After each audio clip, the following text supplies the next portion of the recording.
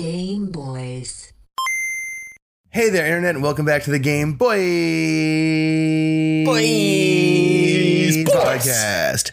My name is Lux. I am your host, and joining me as always, he just got back from touring with Jackson, Maine. It's Griffin Davis. Hey.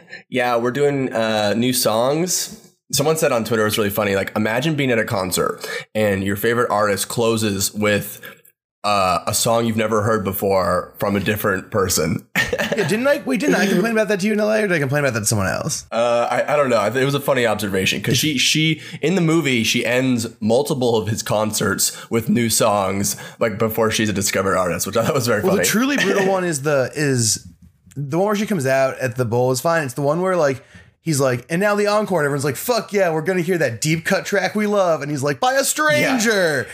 And then like the lights come up and everyone isn't furious. That's like the most fantastical part of the whole movie. Well, you know, I told you before we started the podcast to do something a little more topical, but Star is Born, that's like 2 weeks ago, buddy. Stop living in the past, because the present is immediate and it's arresting, because in the present, we've been alerted by producer / editor of the podcast, Haley, that there is some groundbreaking video game news today that's been happening recently, or a discovery's been made, I should say. And that Super Smash Brothers secretly has 69 characters. Nice. Yes. The story goes, now I have to pull up the image from the group chat to really explain this, but there's like secretly, like there's like 68 characters, but there's like secretly 2 66s. Yeah, well, I think it's two different versions of characters from one of those fucking Punchy games. And so there's like you can play as one of the guys or another guy who probably has the same moveset, but they're technically like two different character models. So you've got 66 twice. And then you've got, which adds up to a total of 69. Nice. Wow, Lex, you seem to be really moved by this. It's cool. It's interesting. It's weird that they went from 64, a nice simple number, to 69 and still couldn't find room for Waluigi. But hey, look. Justice for Waluigi. Yeah. In other news, I had something embarrassing happen to me related to this podcast. I went on a first date, and apparently she had checked my Instagram, and so she was like, "So what's Gamer Bros?" Whoa, she didn't even bother to read all the letters? Well, that's what I'm concerned about, and that's what I wanted to bring up. Is the logo, when it's shrunken down, as someone idly scrolls by it, does it look like Gamer Bros? I am very concerned about this now. I truly think, as someone who scrolls by it every week when I set up the podcast upload and write the descriptions and do all that stuff. We should ask our guest. Guest, what do you think? It looks like Game Boys to me. Okay. Yeah. Wow. All right. I mean, I see it. I do all the. That's going to serve you well over the next hour. I do all the digital upload business for the show, and I see it every time, and it always looks like Game Boys to me.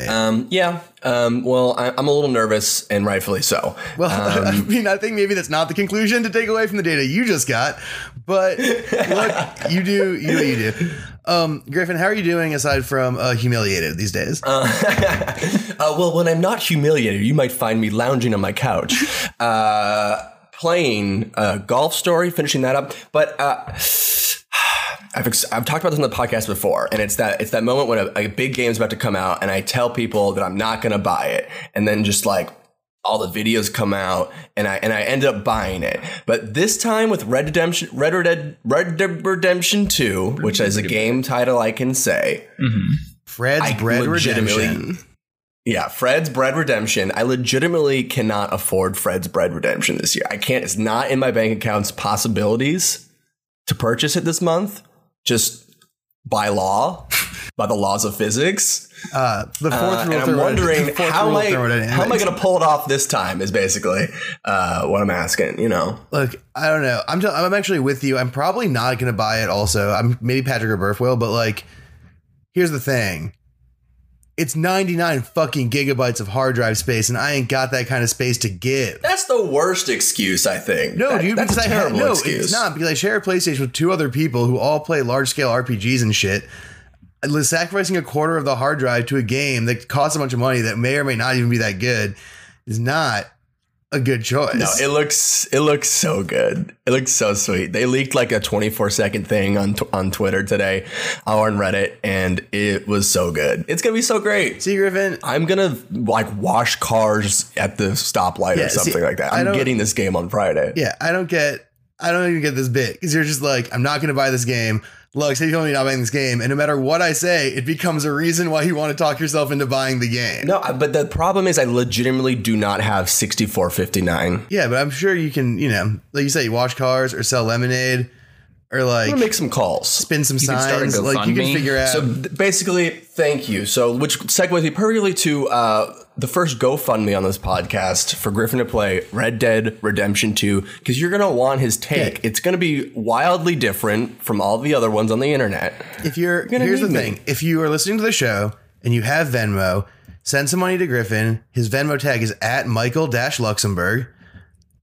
Which is a weird choice. That's MICHAEL-LUXEMBURG. And if you want to help Griffin buy Red Dead, just send some money there via Venmo. Thank you for your support. I expect to receive Venmo notifications any minute now. Oh my God. Venmo notification is like the worst fucking ad jargon phrase I've ever fucking heard.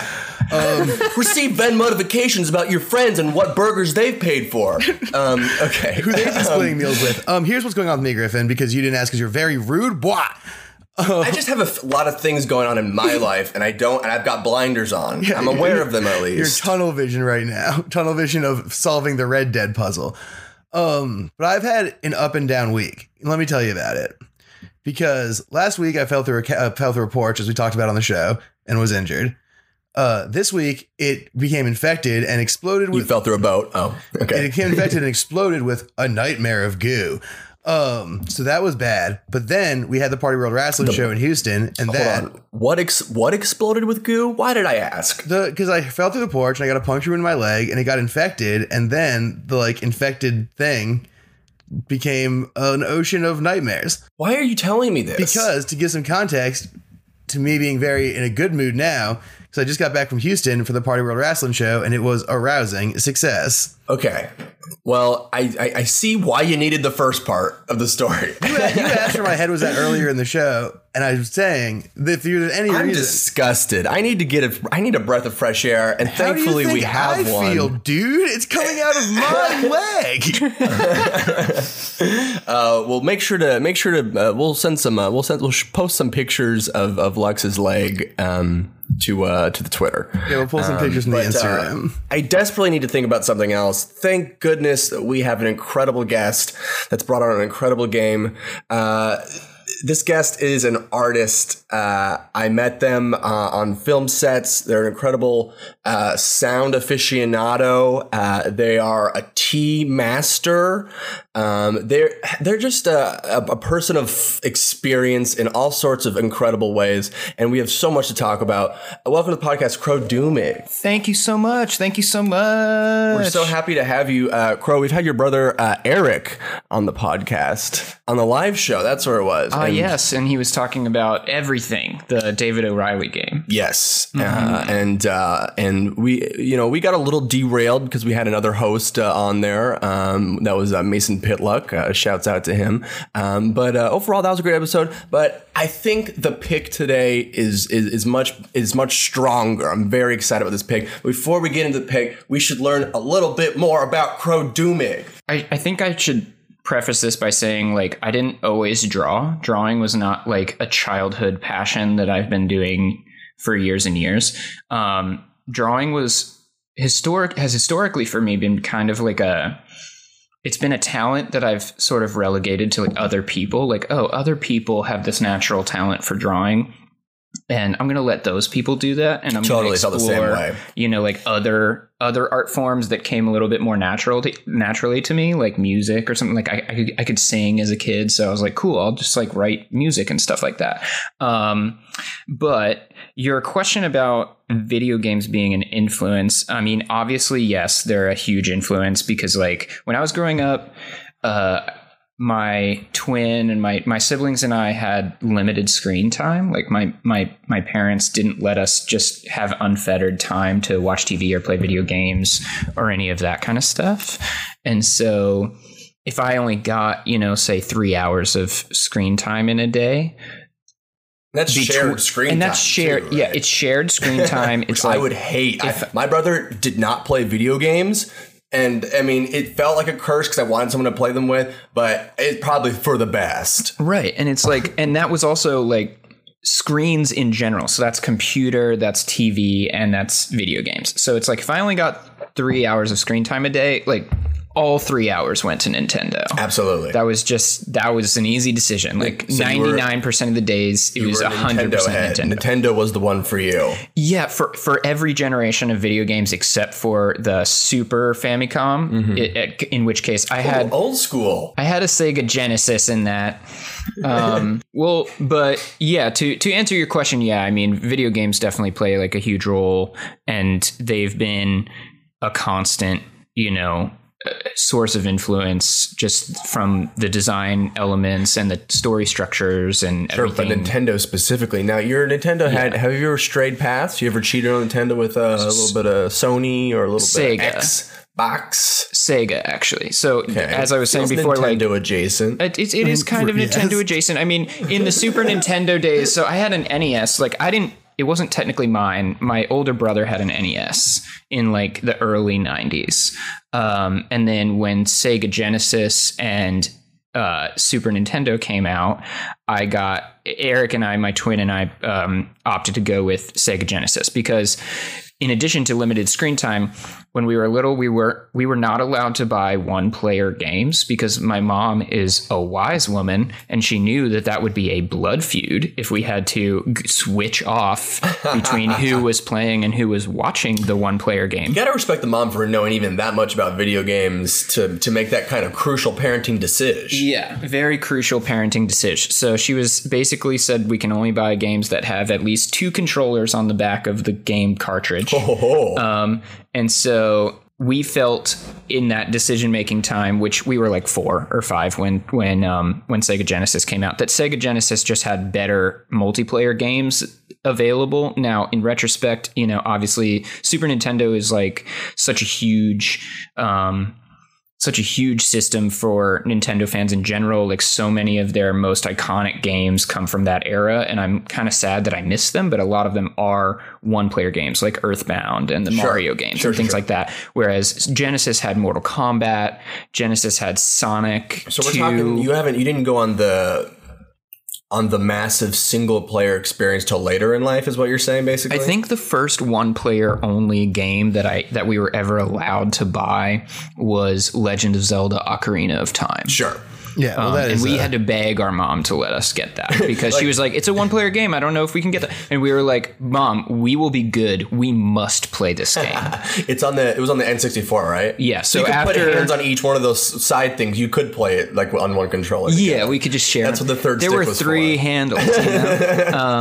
But yeah, after Genesis, we went back to Nintendo for 64 and GameCube. And then after GameCube, Eric and I kind of like took a break from video games. We were in high school and we wanted to focus on other things for a little while. We had been playing video games our entire lives, and we were also just getting, I think, a little bit more into like computers and stuff, but using them not so much for video games and more for like AIM chatting with our potential, with like friends and like potential love interests. So sure.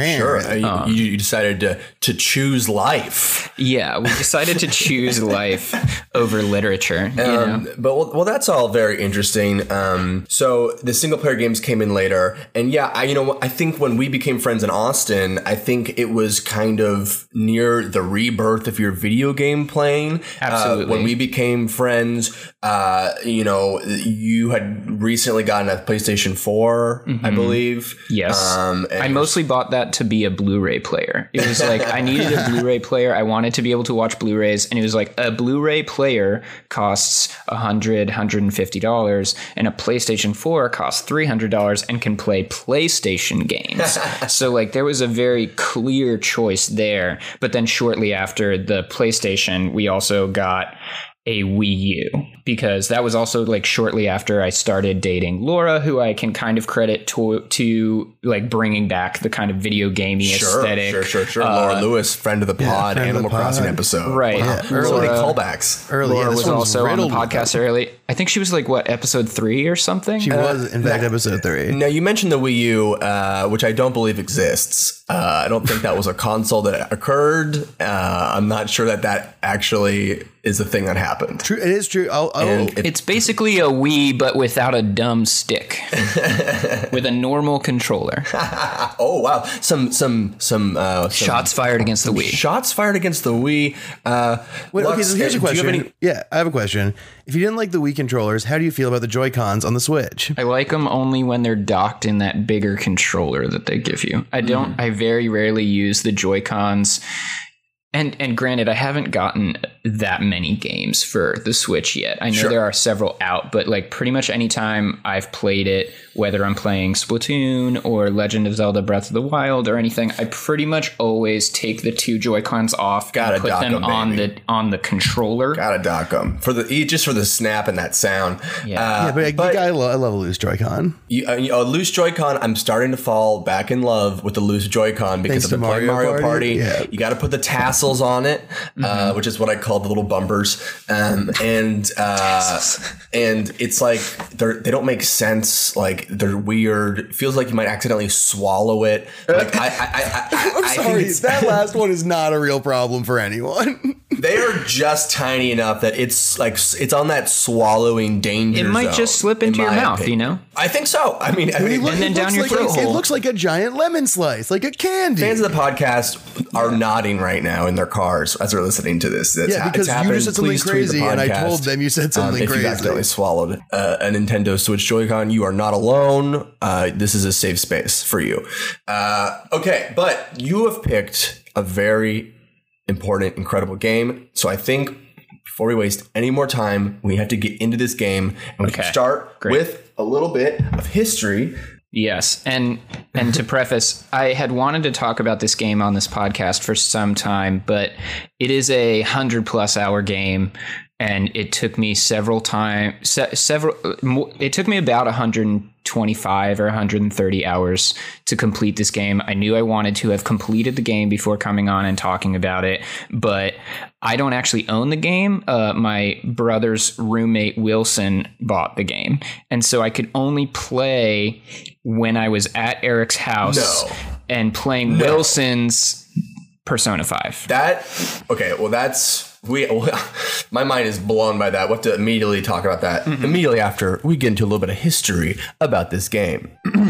Digital Devil Story Megami Tensei is a trilogy of science fantasy books written by Japanese author Aya Nishitani in the 1980s. A huge success in Japan, the stories incorporated familiar tropes of romance with darker fantasy and demons. Inspired video game producer Atlus decided to create role-playing games heavily influenced from the novels and released 2 games for the Famicom system in 1987. The games were a hit and kickstarted the Megami Tensei franchise, which would grow for the next 3 decades. But while the games proved successful in Japan, they were criticized as too weird for North American audiences for their depictions of religious cults, cannibalism, and sexual conduct with minors and demons that reached unfortunate levels of bestiality.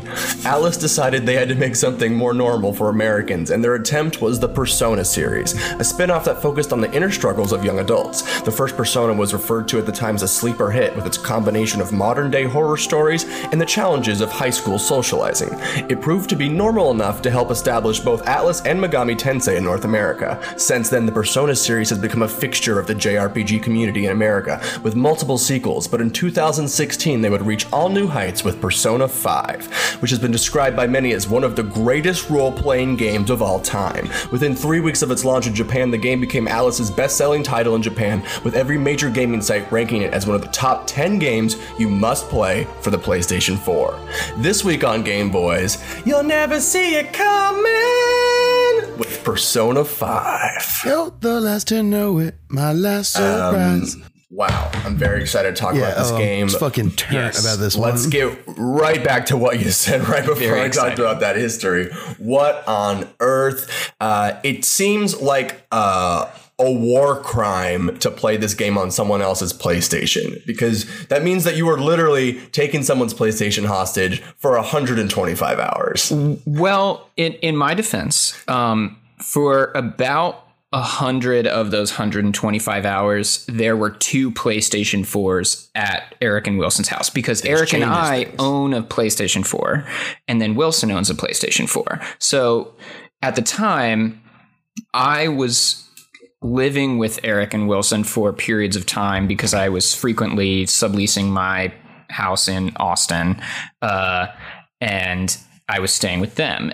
But Eric had taken our PlayStation to his house, and Wilson also had a PlayStation. So for a time, they had like a PlayStation inside, and then they also have a screened-in back porch that had a TV and a PlayStation out there. It's a game excellent set. It's a great setup. It is. And so Wilson's was the one that was out on the back porch. So I played most of my time in Persona 5 on that back porch, some of which was during the winter time. So I would like put on gloves and a cap and a coat and sit out there like all night while Eric and Wilson are sleeping, playing Persona 5 in like 40-degree weather. I'm crying. That is the most beautiful thing I've ever heard. That's very good.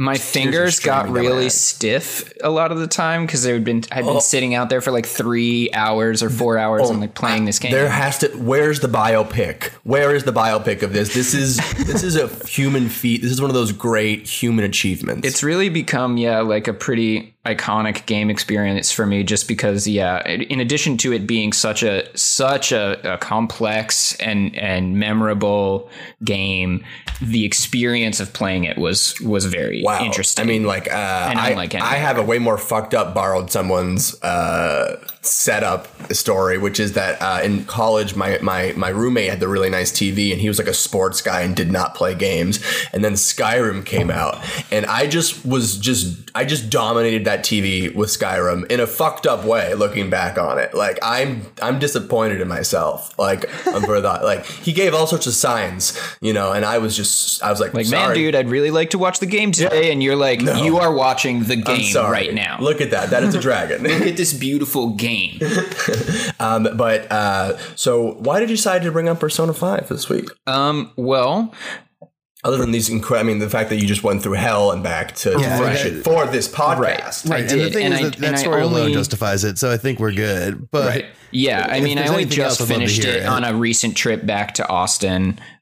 So now I can come on the podcast and talk about it, because I finally actually finished the game after moving to Los Angeles and doing all of these other things and having all of these big breaks in the gameplay. But then I finished the last maybe 20 hours of the game in August on this most recent trip back. August and September to Austin. I went back to work on a feature with Eric. That's what I do as like my main job, is I'm a boom operator. I think we mentioned that, but Eric and I did a show, and then I had some time still in Austin before coming back to LA, and that's when I finished the game. So, this game, a lot to talk about, but we should probably, take it in chunks. So like what do you think of first with this game? Like, we should talk about what this game actually is. So like Griff said, it's like a huge JRPG. The premise of it basically is that you are a teen, you've changed to a new high school because you were involved in a conflict with a rich man of power who you later find out is a crazy megalomaniac politics man, but that's sort of, we'll get to that.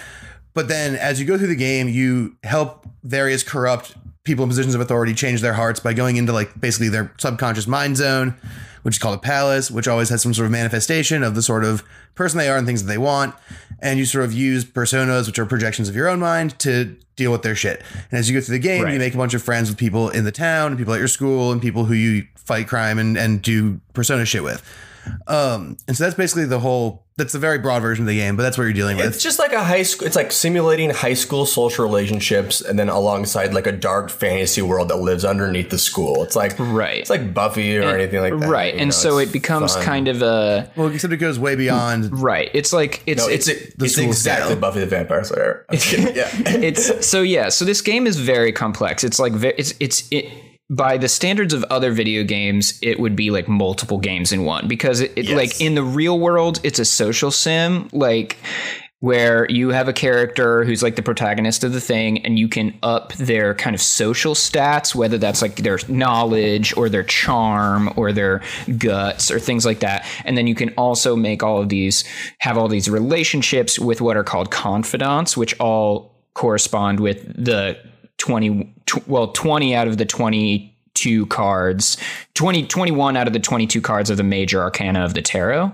And so, and they help you in the other half of the game, which is like a dungeon crawling kind of party battler, kind of like Final Fantasy. The people that you just like become closer friends with, or the people you want to make out with harder, you spend more time with them, and then they become more powerful in the other world, which if that's how friendships work, I mean, that'd be really cool, I think.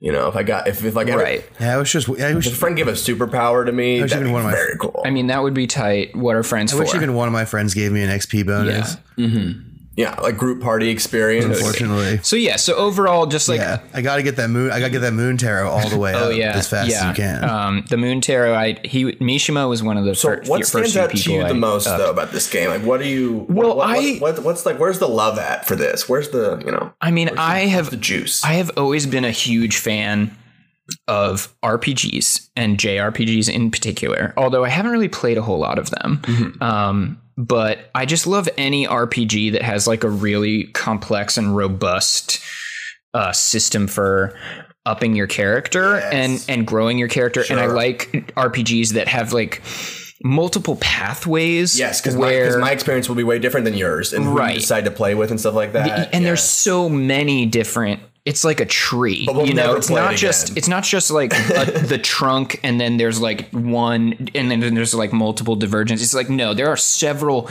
trunks of the tree, and then still like so many different pathways, because there's different pathways that you can take with your confidants, which confidants you up and which you don't, like which ones you have significant relationships with. There's also your personas, and like which personas you do, and which, and using the Velvet Room to form new personas and things like that. There's so many lots of different avenues to have a very unique gameplay experience. Well, and what makes that so cool and the way they do it and the way it's really effective is the way that they use time and the amount of time that they give you per day and the amount of time it takes you to do tasks. Because in a lot of JRPGs, you can fill up various like friend meters or achievement things or level up or grind to perfection, because it doesn't have like a limit on how much actions you can take. But because Persona is like, you get a day thing, a night thing, like a morning thing or whatever, you only have so many choices you can make, and unless you make every choice exactly right, which you probably won't, because people have like some weird randomized schedules and stuff like that. Like, you will inevitably have different choices than other people, because there's just a limit to how much you can do. Like, there's no min-max option really. And I also loved how that kind of encourages the player to role play themselves, like to really put themselves into this protagonist character of Joker, that I forgot his name is Joker. Right. Well, his like in my game, he's called Tailboy. So Joker is like his name in the metaverse. And then the protagonist you name yourself. I named my protagonist Yuki Aomori, because it does ask for a first name and last name. I heard in the manga version of this, his name is Akira Kurusu, and in the anime, his name is Ren Amiyama, but I named my guy Yuki Aomori. That is one thing. This franchise is really big and does have a bunch of other properties surrounding it at this point. Right. But this was really my first experience with this franchise, and I think it was like a really solid one. What stood out to me with this game is style. Right. I think it does a lot of the same things that all the other ones do, but it's like vision and style, and it's like setting and just everything it does in every corner, whether it's like a menu or the combat and all the little details, the music and the art, like all of that stuff is what sets it apart from all the other ones, in my opinion. Totally. Yeah. Well, what makes this one so cool is that Personas 3 and 4 are both amazing. So for context, I've played all the Persona games and also all the Shin Megami Tensei games. Wow, that's a lot of gameplay hours. I love this franchise a lot. I love this franchise the way that Griffin loves Kingdom Hearts. Like, this is my favorite shit of all shit. By stark contrast, this was my introduction to the Megami Tensei games, the whole franchise. I'd never played any Megami Tensei or any Personas. This was my first Persona game. My dad got Nocturne when I was 13 and I played it and had nightmares for a long time, but was so into it. But what I was gonna say is 3 and 4 has like a really great story, really great setting, and all this kind of great sort of elements of narrative, stuff like that. 3 has a really great persona management and fighting system, and 5 managed to take both those things, integrate them, and then perfect all of it. Okay, sweet. So it was truly like the best of all of the Persona games all at once, in a way that's like honestly kind of overwhelmingly good. It was kind of overwhelming, but also great. Okay, so yeah, the music is something I need to talk about for a sec. Okay. And I know one thing you told me is very strange, is that the music is different for you in your gameplay because you're playing it in Japanese. I think the music is the same. I guess The lyrics. I guess I just didn't are really translated, I guess, right? No, some of them are in English. I guess more is, I don't think it's so much different. Like, I think the English and Japanese versions of the game have the same music, and that the music is in English for a lot of it.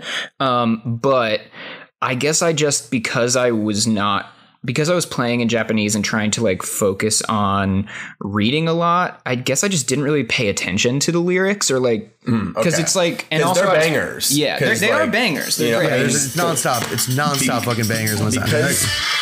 Because you have to hear, because they do this thing in JRPGs where it's like, we're gonna make 6 songs and we're gonna play them over and over again for 120 hours. I think my favorites were like when it's raining and you're at the cafe and stuff. But like, Griff, if you're just dropping tracks, pull up the casino level theme. You want to play the casino one, Lux? You said the casino one or Shapeshifter. Shapeshifter is also really great. Yeah. And that's another part of what makes this game so good, is that the style and the aesthetics and stuff. Oh yeah, this is a funky jam. This all fits through. Like, it has all a similar aesthetic and vibe going through everything. This kind of like 70s noir sort of jet style, like in the line art and all that stuff, and also in the music, and all of it goes back to these kind of ideas of like hidden layers and secret people and like mystery. Right. And like the music, the lyrics refer to that, and like even the musical references are very much sort of in that same vein of like your Chinatowns, what have you, like that age of movies, your like 70s thrillers are a huge influence, like aesthetic influence on it. Like every part of the game is about these themes of like choice and like what it means to like be a person making choice, and like how we do that, and like all the hidden parts that go into it. Right. Which is just like some next level totally art. And kind of going back to a thing I was talking to earlier, like I loved how with the time aspect that you had to choose wisely, like how you spent your time, and that also similarly encourages you to kind of role play your protagonist. And so the music definitely, I think, pushed me toward spending my days doing things that were like incredibly mundane, but I just really loved doing it. Like I spent so many days just like reading books. I read like almost every book I think that you could buy. I watched a lot of movies and played video games a lot. I went to the movie theater a lot. So good? Well, I think it was mostly just like you hear that like rainy day at the cafe music, which I think is Shapeshifter. It is Shapeshifter. We're about to hit Shapeshifter so hard right now. That music just made me want to stay in and drink a coffee and read, you know, like I was just like gonna hang out. Music reflects the mood.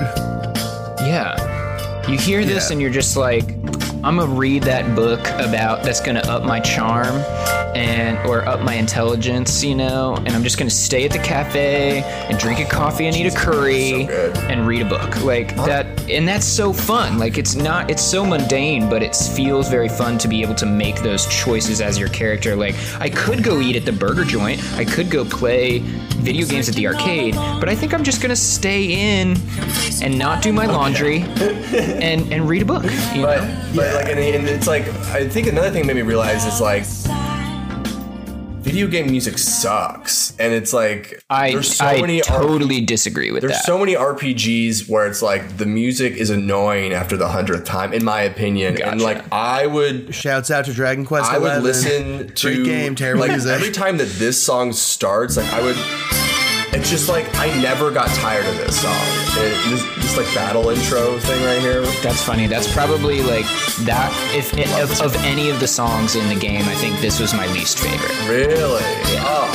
Man, I just feel like I'm on a heist. But then again, I've never been like a huge fan of battle music. Like anytime I'm playing any game, whether it's like Pokemon Right, it gets or annoying Legend of after a Zelda, while. like the calm field or like the love interest character, those songs are always like my favorite because they're all very beautiful and legato and like very calming and ambient. And then the battle music is always so rough and aggressive, and I'm like, ugh, I don't want to listen to this like harsh like wartime beat. I just want to go back to like Hyrule Field or something like that. agree. You know, There's the boss levels where the boss music is painful on the ears. But Yeah. so moving on from music, because we have a few things that we have to talk about with these games. We talk about Yes. all of the good things of this game, but we should probably talk about some of the creepy ass shit that goes down in Persona 5. oh, this game is super It's horny. Like It's thirsty, it's horny, So thirsty. it's a little something for daddy. It's It's got all the weird sex things we've said before It's on the got show. problems. Let's start with the fact that, you can romance high school girls, or you I can did. I romance did. grown adult women that know you're in high school. yes.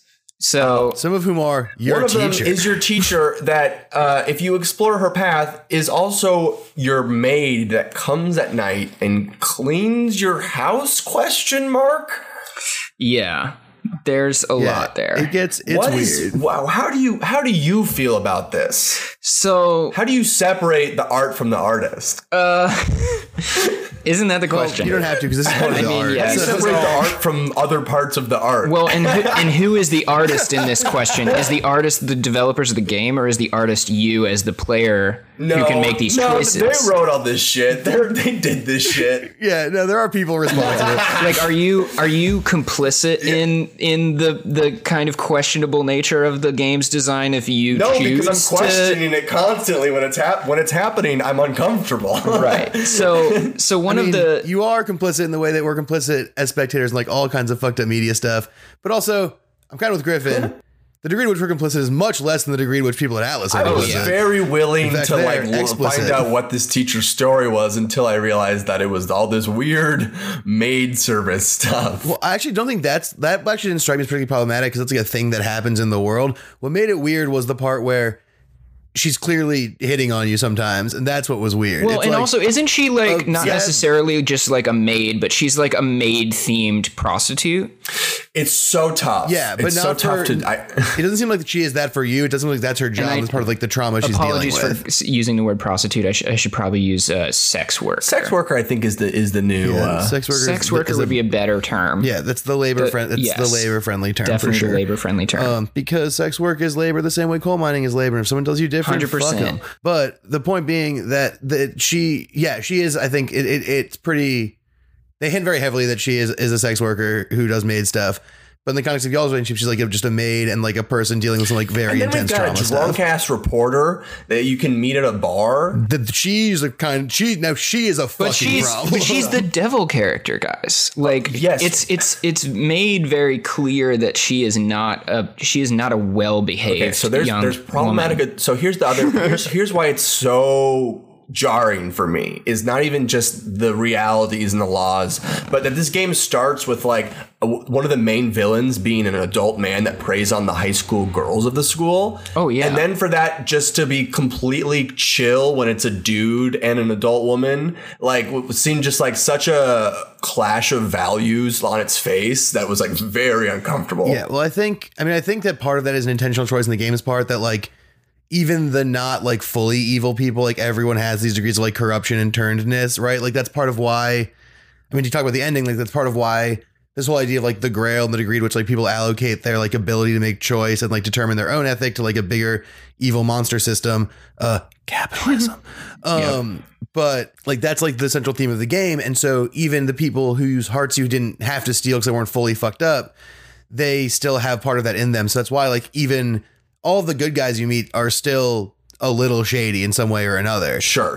Especially the adults. Like all adults are fucked up is like a premise of the game. And that's kind of it's just that since some of the ways they express that in this game are uncomfortable as hell and maybe not. well, super and it kind of chill. follows a recurring theme I've found in Japanese in Japanese literature and movies and video games, which is like this theme where like the youth seem to have like a better grasp or feel like they have a better grasp on like ethics and morality than adults, and that all of the adults in the world are somehow like corrupted and like not able to make decisions in as pure a way or in as like innocent and rightful a way as children are. Regardless of what they did, Right, the realities of what you exist in at times in the game is bonkers. It is definitely bonkers. Yeah, it is true bonkers. But again, it goes to this thing is like Curl, like you were saying, so this game is like some very deep thematics, but at the end, what happens is you find all these people sort of bound to this thing called the Holy Grail. And the Grail basically tells everyone, like, everyone's scared of making choices and scared of taking responsibility for themselves. So instead, they just sort of let me like subtly control all their shit. Not like explicitly, but like in subtle ways, like manipulate how they act. And then they can sort of pawn off their consciousness and decision making onto me, the giant creepy cup. Mm-hmm. The giant creepy cup. Which is very cool because, so to me, what made me just very excited is that this is a philosophical idea that I like believe in very sincerely. It's this idea called undecidability, right? It's this idea that if you have a set of ethical rules that you follow as like your way of making ethical choices, that makes you a bad person because you're pawning off actual choice making to like a set of variables and like a flow chart, basically, right? Like, is X or Y ethical according to the rules? Instead of being like, how do I feel? How does this moment play or whatever? So you're not actually making choices. And this game is very critical of that kind of way of being. Right. And I think it's really smart how, because that's part of, and that idea of you have to make choices, you can't just pawn it off to a system. Things change, things vary. These are people, they're moving parts, plays throughout the entire game, right? Like it goes to like the time stuff that you do, or a bunch of the narratives is about older people taking advantage of their powers or not paying attention to other people or giving a shit about things. Right. And like the whole game, from the way you construct personas, the way you talk to people, to what you have to do, is all built around this idea of you have to make choices about yourself. And it doesn't like, should I fuck this maid at my house at night? But moving on, also you can't date any guys in the game, which I think is a little disappointing. Messed up. And the only gay characters in the game are this really weird couple that are almost used as comedy. They're which caricatures, I think is not very cool. But moving on from very Japanese. dating these elderly is. Wait, Griffin, who did you date in the game? We should all really fess up because it is revealing and it is groundbreaking. Yes. I will start. Not proud of it, but I dated Anne. Anne Takamaki. Seems obvious, seems basic, seems downright shameful to pick Anne. She's the kind of, I wouldn't say generic, but I would say like she's the cheerleader, kind of like boisterous blonde type. But she is really smart and empathetic in comparison to most of those. I'm a sucker for like love narratives. And it really seems like Anne and you bond early on in the game. Like, you do not actually get to meet many of your love interests until about like 70 to 80 hours in for some of them. Futaba. So it felt like Anne was OG, like Anne started from the bottom with me, and now we here, and it's like I can't not forget about Anne. I mean, if you want to get into the romance aspect of the game early, Anne is obviously the choice because she's the first one of the first characters you meet. She's one of the first characters. Like you can romance her earliest in the game of all of the characters. Maybe her and also the death woman Tai Takemi.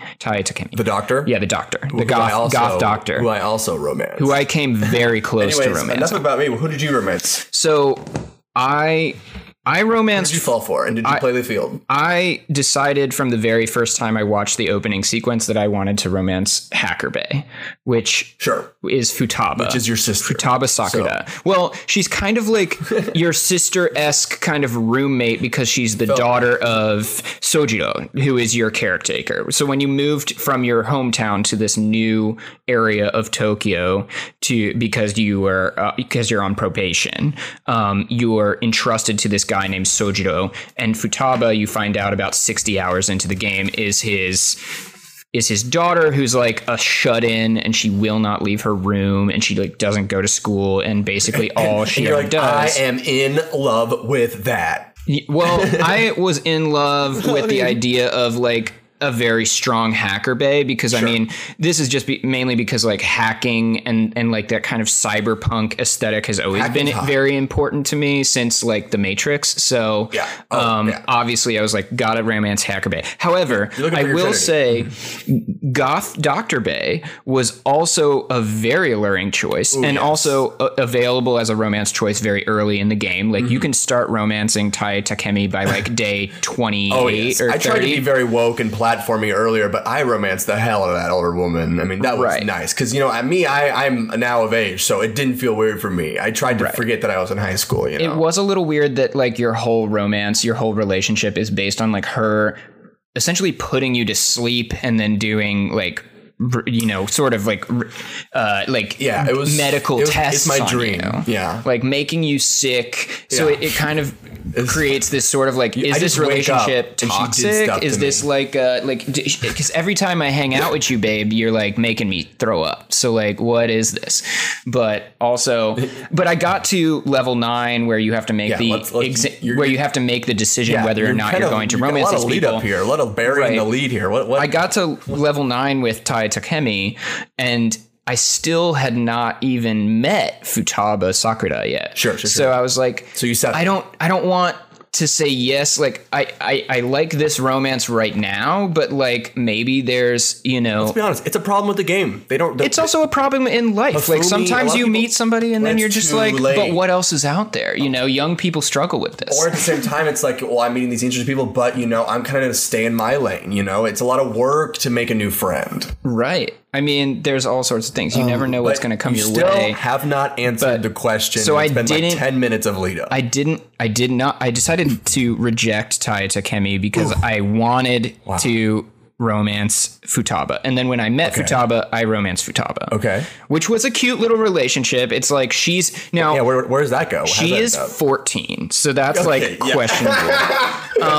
That's when my 14-year-old stepsister. Right. So there's a question because you're like a junior in high school. You're like maybe 17. I understand the 10 minutes lead up now. This girl is like, I think an 8th grader if she were like in school, because she doesn't go to school, but she's would be a freshman next year and has to like retake a few. So she's like grades. 14 or 15. So I mean, I guess you could call that questionable, but like they're all. But you're like 16 or 17 kind of. They're all underage. Like I guess I could see like a 17-year-old and a 15-year-old dating. 14-year-old is a little bit more questionable. Dating a freshman. But like, yeah, you're dating a freshman. But like, she's a very talented, very cool, and. But she's so cool, guys. And she's 16. And she also gives you sick buffs. Like, oh my god, the metaverse buffs that you get from romancing Futaba is so tight. The UFO Colin? Well, it's a UFO up until you romance her, and then she changes her persona. Yeah, then it becomes like the Necronomicon thing. Because like, if you romance a persona that helps you in the metaverse, like any of the people who have nicknames like Joker or Noir, Fox, Skull, Oracle, like all of them that actually exist with you in the metaverse, their persona changes when you romance them. Okay. And so she's initially a spaceship, and then she's like a cool, glowing... ethereal being. Yeah, like she's like a cool glowing ball. Yeah, well, her at least in English, her avatar becomes her persona becomes Necronomicon, which is I don't know. It's like a spooky book written by the quote Mad Real quick, Lux, who did you romance? Yeah, I'll rip through mine. I started romancing the fortune teller because I was like, ooh, cool hippie chick. But then I decided that she was actually dumb. And so I decided to romance Hifumi because I love games. Oh, the shogi player? I totally should have. I should have called that. That's great. Hifumi was cool too. Yeah, of course. As soon as I met Hifumi, I was like, oh, you're gonna be the one for me. Honestly, when I met Hifumi, I also was like, man, I'm dating Anne right now, and I'm not gonna play Anne, but I think me and Hifumi could have had something, you know. Oh, what could have been there? Okay. We've talked about the relationships for a long time, and we are running long, but I do want to talk about one more thing at least, because we haven't even touched on the like combat and the personas, right? Like the big part of what the game is, right? So I just want to talk about like, how did you guys like because I didn't realize like we were both first like Persona games. Did you guys like the Persona system? It's kind of just like more complicated Pokemon with like elements where like you like use elements against other elements, and then your whole goal is to like not take damage because you're surviving a long dungeon. So like your whole goal is to like stun lock the other opponents before the fight even begins, so you can kind of like cream them. And if you don't like stun lock them enough with the other elements and resistances and weaknesses, you're going to have problems and you're not going to make it very far in the dungeon, and you're going to have to like make it like a multiple day dungeon thing. And basically as soon as you get ambushed, you have a very high chance of dying. It's all about stamina. And it was fun a lot of the times, and there was just a few times in certain boss battles or moments where I was confused on how to progress. Right. There's a few bosses where it's like, oh, you actually need to do this secret move or whatever to really get them.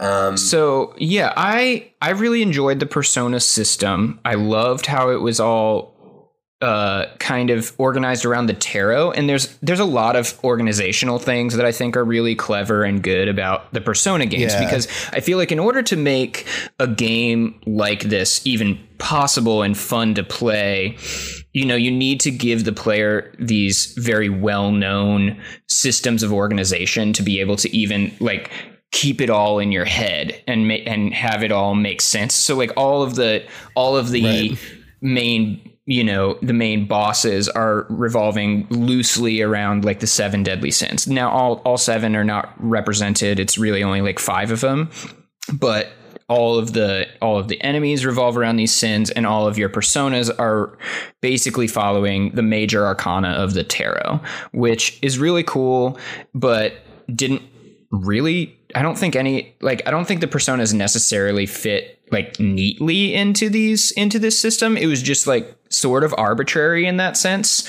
but still really cool. Well, and a lot of them are like historical references that like you can like do a little like brain twisties to like make them fit into like their various like, right. And that's like maybe this angel has like these traits or blah blah blah, and this card is, or this tarot is the whatever. Right. I don't have it straight in front of me, but like, there are ways like they feel mostly arbitrary, but you can do a little legwork, and there's like some more depth there way more depth than you get in like most other games. And just just more style, the combat, the holdups were so great, and just the scope of all of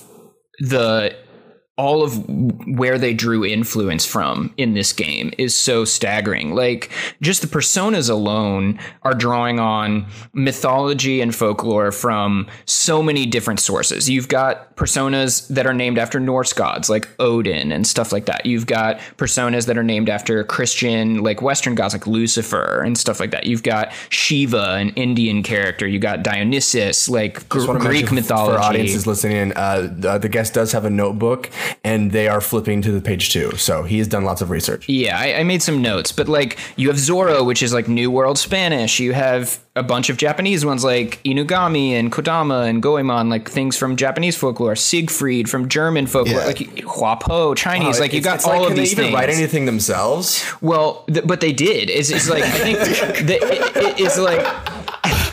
It's just the organization in and of itself is the writing, is like drawing on so many of these influences and putting them all together and saying like, look, the world is really big and there's so much to learn and so many cool pathways to take. Like, here's all of them.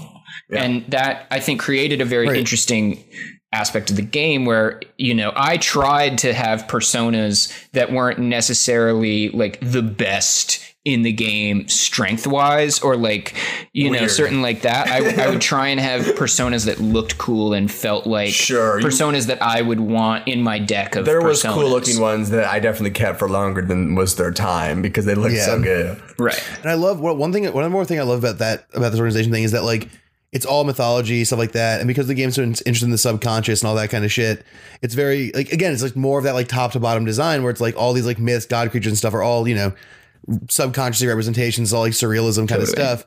And again, they draw on all that in a way that makes like in a lot of games it'd be like, oh, they're named for the tarot because the tarot, whatever, it's cool. But in this game, it's like they're named for the tarot because the tarot reflect like this idea and this idea and this idea of like on the way this we interact with the subconscious, etc. And it becomes like this really fucking smart, like just another exercise in the themes of the game that once you finish, you can look back and be like, every single choice directs towards these ideas. It's like enriching to the story and so also helpful for just like the mental organization of the entire game for the player, which is great. It makes it really easy to keep all these characters in your head knowing that they each correspond to a tarot card, and like all of these personas correspond to a tarot card, things like that. Yeah, for sure. Griffin, I think you were about to take us into commercial, and if you want to, Go for it. I was saying this episode is getting long, but that reminded me of the last topic that had to be talked about, which is the fucking length of this game. There are like a Return of the King's amount of endings. At least I think it outdoes true. Return of the King's in terms of amount of endings. 100%. There was a moment in the game where it was about 105 hours in where I was like, oh, the game's ending. And then I was like, no, it's not ending. In fact, you have 20 more hours at least to play. I thought it was a great game, but it was 20 hours too long.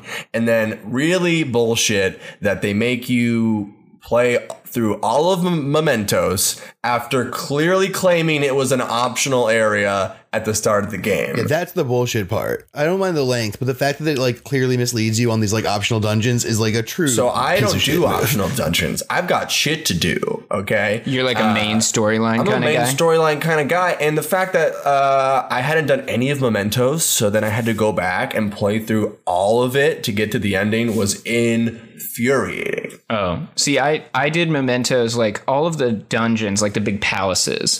I would pretty much get them done, like almost all the way to the end done within like the first 2 or 3 days of each palace. Sure. So then I had like unending time to do either Mementos or to build my real world characters' stats and like read and go to movies and stuff. But usually it seemed pretty easy with the timing of everything, like which day was like a really good day to go to Mementos. And so I did Mementos in a kind of periodic way throughout the game. So like when you get to the end of the game and you have to get to the depths of Mementos to get into your next dungeon, I was already there. I had already done all of it. Yeah, me as well. But anyways, speaking of the depths of something, we're reaching really the depths of this podcast.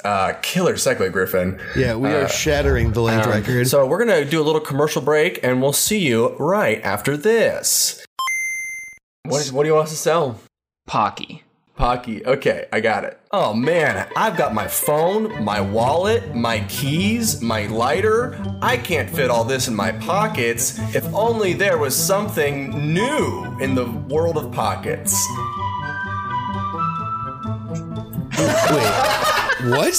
I don't know what Pocky is. I thought it was a made-up word, so I went, okay, Pockies, like maybe put stuff in my Pockies. I love it. You know what you can also put in your pocket is a delicious icing covered bread snack, which is called Pocky. And that was the commercial for Pocky. Aha. Hello, Internet. Welcome back to the Game Boys podcast. My name is still Lux. Your host is still Griffin Davis, and your guest is still Crow Dumeg. And guess what? We're not getting to the next segment because we're still talking about Persona 5, breaking the pattern, doing it a little different today because this game is huge. So big. Yeah, so Crow, there were a few things during our break that you said you wanted to talk about that we hadn't talked about yet. So why don't you pick one off the list and let's get into it. Really, because I know you'll love to talk about this, Lux. I want to talk about Bernie Sanders, who is in the game. Yes. Believe it or not. There's a Bernie Sanders adjacent, and there's a Bernie Sanders adjacent NPC who believes in labor rights and the people, who is basically juxtaposed to the evil politician that got you in trouble in the first place. And that's really going to affect And my score and my pull 'em up by your bootstraps mentality. Also, yeah, well, Griffin's a libertarian. I did Goro Akechi. Goro is such a beautiful boy, though. He is. I mean, I wouldn't fault you. He's the Timothy Chalamet of Persona 5. I wouldn't fault you for wanting to date Goro Akechi. When I saw him, I was like, ooh, gulp. He's a really good character, but that plot's a little rushed for me. Yes, the Bernie Sanders character is actually one of, I think we can just lump this together into a little slightly larger conversation, like, is one of several NPCs that you were talking about that you give you various bonuses throughout the game. He's certainly my favorite, I think, of all of them. But there's Yeah, which is a really great, like, that component of like socializing with different strangers. Like we talked about the romance options, also these friend options with people you can befriend, stuff like that, like the gun store owner or the weird kid at the arcade, etc. And I think that's like a really dope component of the game, particularly like, as you say, that there's this Bernie Sanders-esque character who makes a very clear point about what the game's politics are and what they believe is good and bad in the world. And the game does not keep that secret. No, really. yeah. I liked what you said earlier about it kind of pushing this idea that you need to make decisions for yourself, and it's dangerous to adhere to any sort of like rule set or system that's already established and named. And I guess you can kind of just call this like dogma, like it's kind of anti-dogma. Yeah, any kind of dogma, exactly. It's like whether that's religious or like economic, like it's kind of against capitalism, but it's kind of against any sort of economic dogma. It's against any sort of like religious dogma because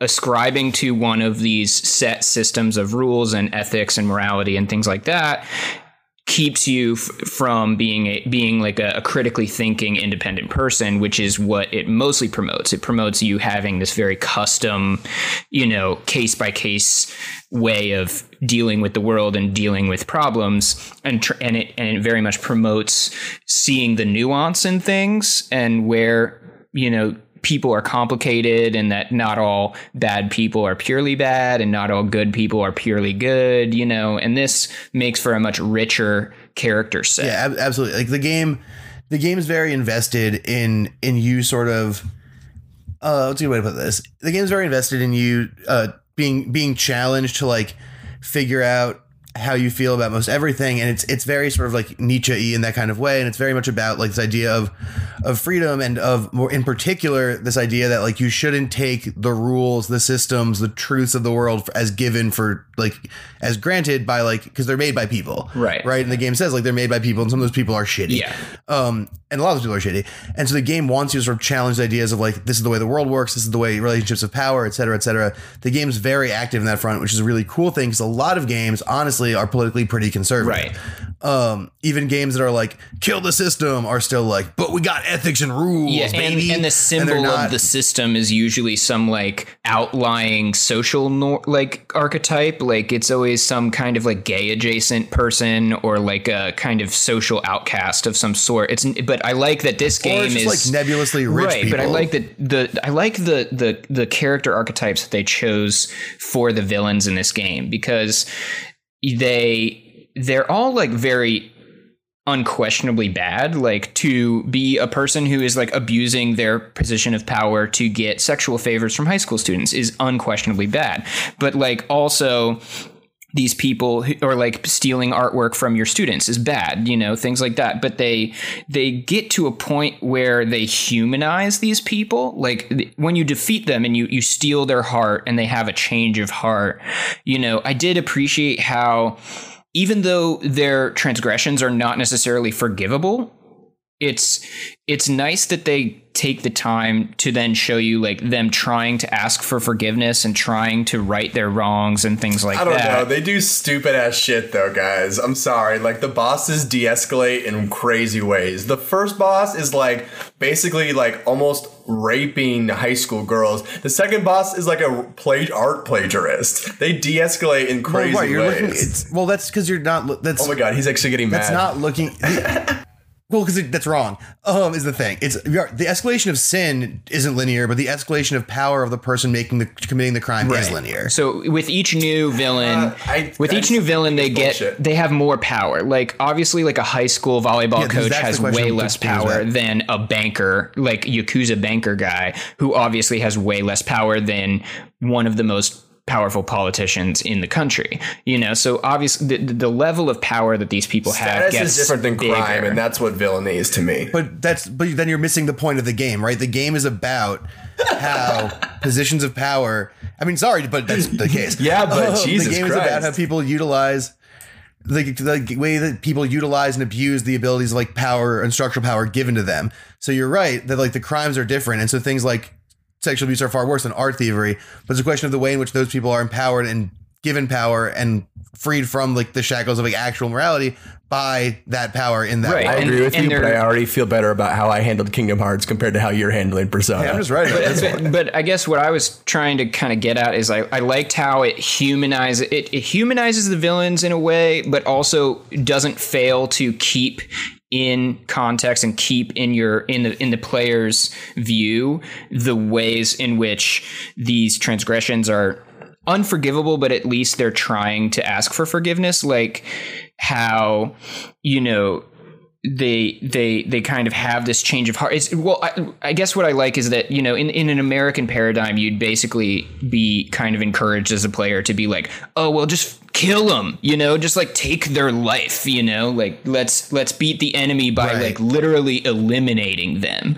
But this is like, you beat them and then it shows them trying to ask for forgiveness, not always necessarily getting it. Like, I think, Kamoshida gets fired and like says he's basically going to kill himself.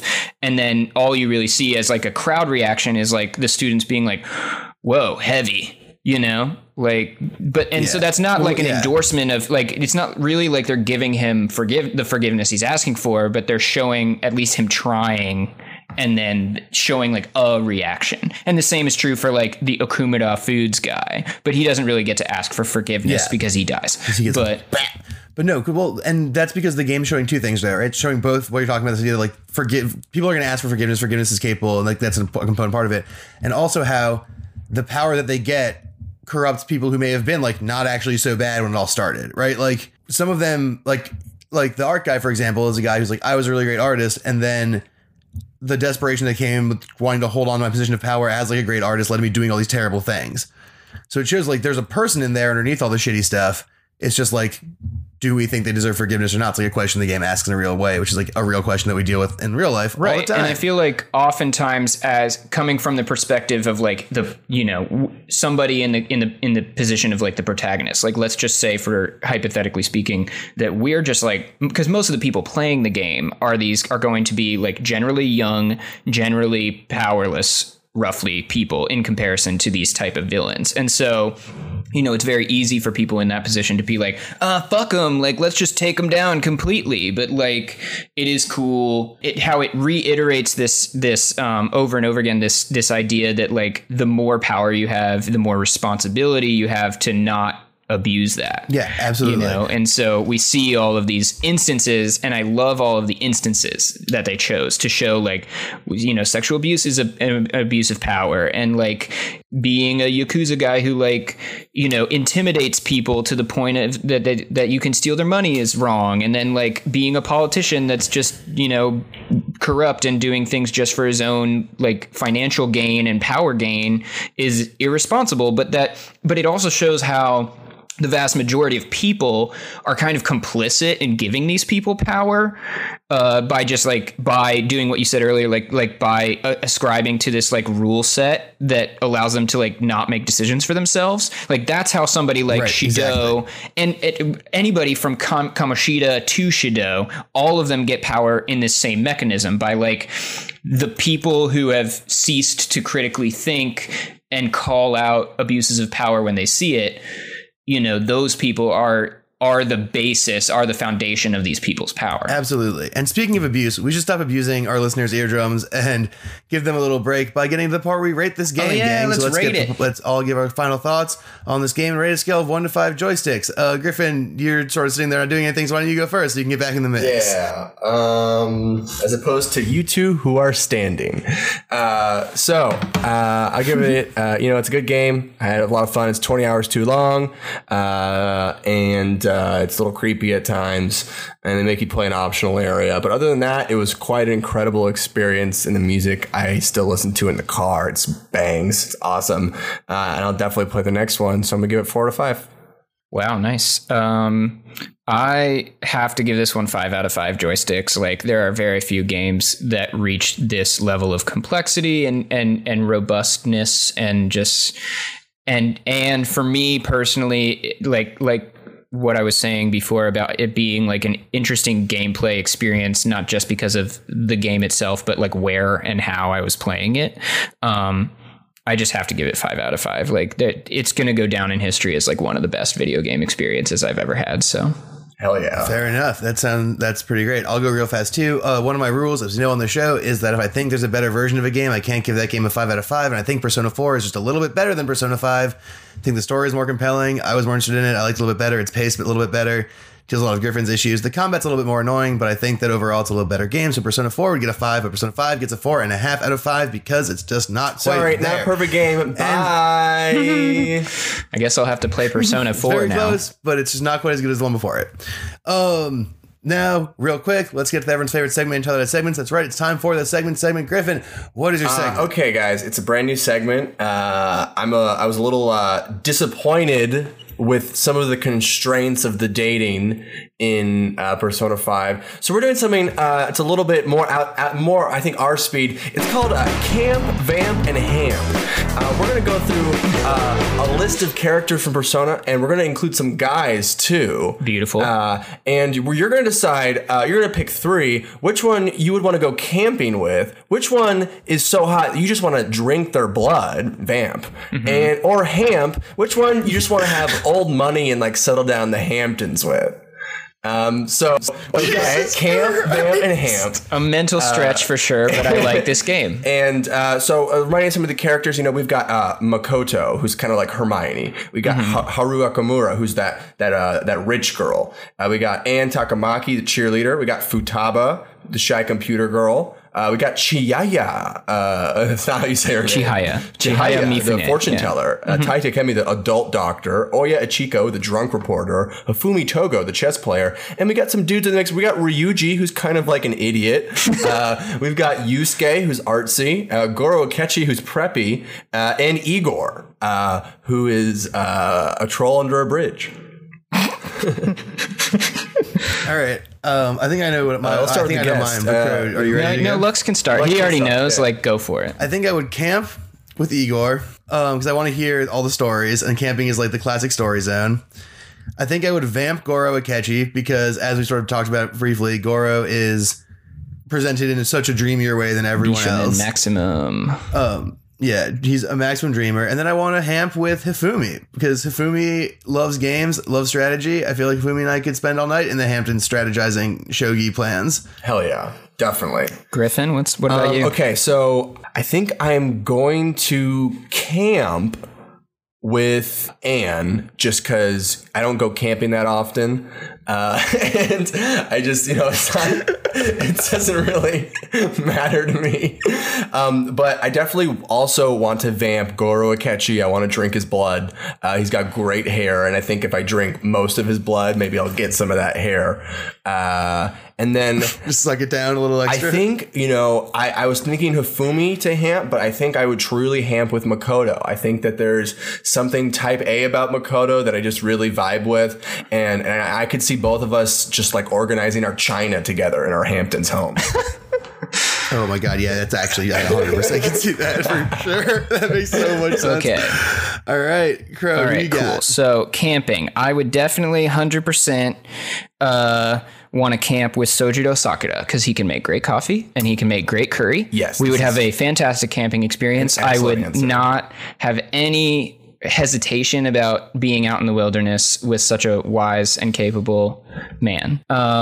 Beautiful answer. I would vamp Tai Takemi because she would super be into it. Like, definitely. Hands down, no question, Tai Takemi. The adult doctor, the goth doctor. Yeah, she's the goth doctor. Like, not only would she be into it and, like, be willing for me to suck her blood, she would probably bring, like, a new level of depth to the experience. Because I don't know what she's got behind those lips, like she might have also a vampire. Teeth of her own. Yeah. Can vampires suck vampires? There's nothing there, right? I just don't think it really does exactly the same thing. No. Like they need the human blood. Sure. Speaking of human blood, where would you go to the Hamptons? I think the Hamptons. I would honestly take Morgana to the Hamptons because, like, why do I need a human to live alone in my cool big mansion? I just want a cat who is able to talk and also pretty rad and like and in love with you. and an A++ friend. Well, actually, Morgana is in love with Anne. Oh, right. But I did feel like Morgana wants to vamp Anne. yeah, but I did like wants you to go to bed. the way that relationship unfolded. It was very genuine and nice. Like I really have a very soft spot in my heart for Morgana, so I would hamp it up with my cat. That's been Camp, Vamp, or Hamp. What an incredible. I think I really vibed with Crow's answers the most, but everyone had excellent stuff for the first segment of that. Lux, what do you We got? almost had the same answers. You and me, Griff. You were one step away from being 2 out of 3. Oh, really? Who was the first one? Yeah, because you're like, well, you were like, I almost took Hifumi, which is what I took, and we both had Goro. You both vamped Goro. You both chose your love interest that you chose in the game, either to go camping with or to hamp it up in the Hamptons with. And then you basically just chose like a wild card to like do something. Yeah. You know. Oh my God, we're more similar than we thought. Although I really can't fault y'all for wanting to vamp Goro Akechi. He is such a snack. He's very vampable. Speaking of snacks, great segue to everyone's favorite segment about whether or not video game characters eat ass. It's time for Do They Eat Ass? Here's how this game works. I will list 3 characters from video games, in particular from the video game Persona 5, and y'all will decide whether it is through cooperative conversation or combative conflict. Do these characters eat ass? The first on our list is, in fact, the cat that wants you to go to bed. It's Morgana. Does Morgana eat ass? He. I keep forgetting. He uses he pronouns. He has kind of a feminine kind of voice, but at least in the Japanese version, his voice sounds kind of feminine. So I had like, but he elects to use the he him pronoun. So he probably eats his own ass. I mean, he's a cat. Yeah. I wouldn't let Morgana do it, even if Morgana wanted to do it. I'm sorry, Morgana's annoying. I'm not going to bed. Sorry, Morgana, you canceled. Sorry, Morgana, I'm staying up late tonight. Sorry, and I'm not taking a shower. Yeah, I'm not taking a shower, and I'm staying up past 9:30. I don't care if the sun went down. All right. After that, we've got everyone's favorite weird punk from your high school. Does Ryuji, the most annoying character in the game, eat ass? God, I hate Ryuji so much.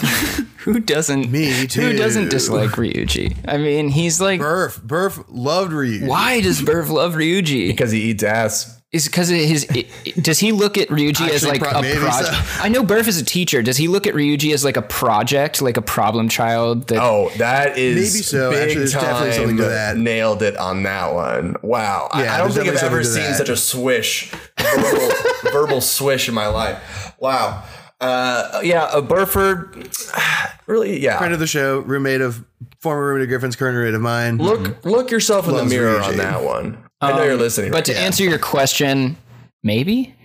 I don't know. I would have to do more. I didn't do enough digging into the Ryuji storyline. And that's totally cool. Sometimes it's like, do I want to commit to labeling a sexual preference on someone? Maybe not. Who knows? I similarly, TBD. I similarly didn't really like Ryuji, and so I maybe only got to like level 1 or 2 with him. So I feel like I have to withhold judgment because I don't know. Maybe by level 9 you found out that he definitely eats asshole. Like, it's true. Like maybe his persona like turned into a giant tongue and it just like went right up like enemies' butts. Or like a giant dick on wheels. Correct. Crow is actually, I think, is correct that as you get closer, you learn that Ryuji is actually a much more selfless person than is presented earlier in the show, which, as we sort of got into by doing this segment a bunch of times, probably means that he eats ass. Yeah, or at least that he would to make somebody else happy. Right, and that's the key, right? That's why this isn't really a question of sexuality, it's a question of nobility. Yeah, chivalry, really. Yeah, for sure. They say it's dead, yeah. But it's not. It just eats ass. And finally, of course, the last memory of your starting 3, we're talking Ann Tamaki, Griffin's favorite love interest of all time. Does Ann Tamaki eat ass? Whoa. Only if it's bleached. Yeah. Whoa. Which listeners, it is. No better way to end a show than that. Take us home, a perfect way to end it. Yeah, well, we're going to be out of here in a second. If you want to hear more from us, you know how to find us. We'll tell you about it in a second. But before you hear about us, let's hear about Crow. Crow, where can people find more about you on the internet? Well, on pretty much all of my social media, I'm at Wulong Thinks. That's WULONG Thinks. And that's pretty much where you can find me, on pretty much Insta, Twitter. I haven't been using Twitter as much lately. I'd say Insta is probably my main social media. I'll give a big endorse on checking out the Insta Big Reco. There's some really fantastic illustrations and photo stuff up there. Right, it's Inktober right now. Yeah, it's Inktober right now, and Crow has been murdering the game. Check out the Insta. It's a bunch of great shit. Thanks, Griffman. Where can people find more of you? You can find us on Game Boys Pod on Instagram, and you can find me struggling to create a more viral Twitter handle at ShutUpGriffin on Twitter. Aha! You can find us in those places. Make sure to check out my other two podcasts, the Respect My Authority and the Burrito. If you're interested in things like the South Park or the Good Place, my videos are on Wisecrack. And of course, please go to iTunes, subscribe, give us a 5-star review, help other people find our show. If you like it, that means your friends will like it. So tell them about it. And the more 5 stars we get, the more random strangers will see it, and they might like it too. So help people here learn about the show by going to iTunes, writing a review, and giving us a 5-star rating. And that will be it for today. My name is Lux. I'm your host. Your co-host is Griffin Davis. Your guest is Crow Dumeg. Your editor is Haley Clement. Your international music is by Matthew Morton. Your art is by Brittany Metz. Goodbye, Internet. We love you very much. Bye, Internet. Never see it coming. It's my last surprise.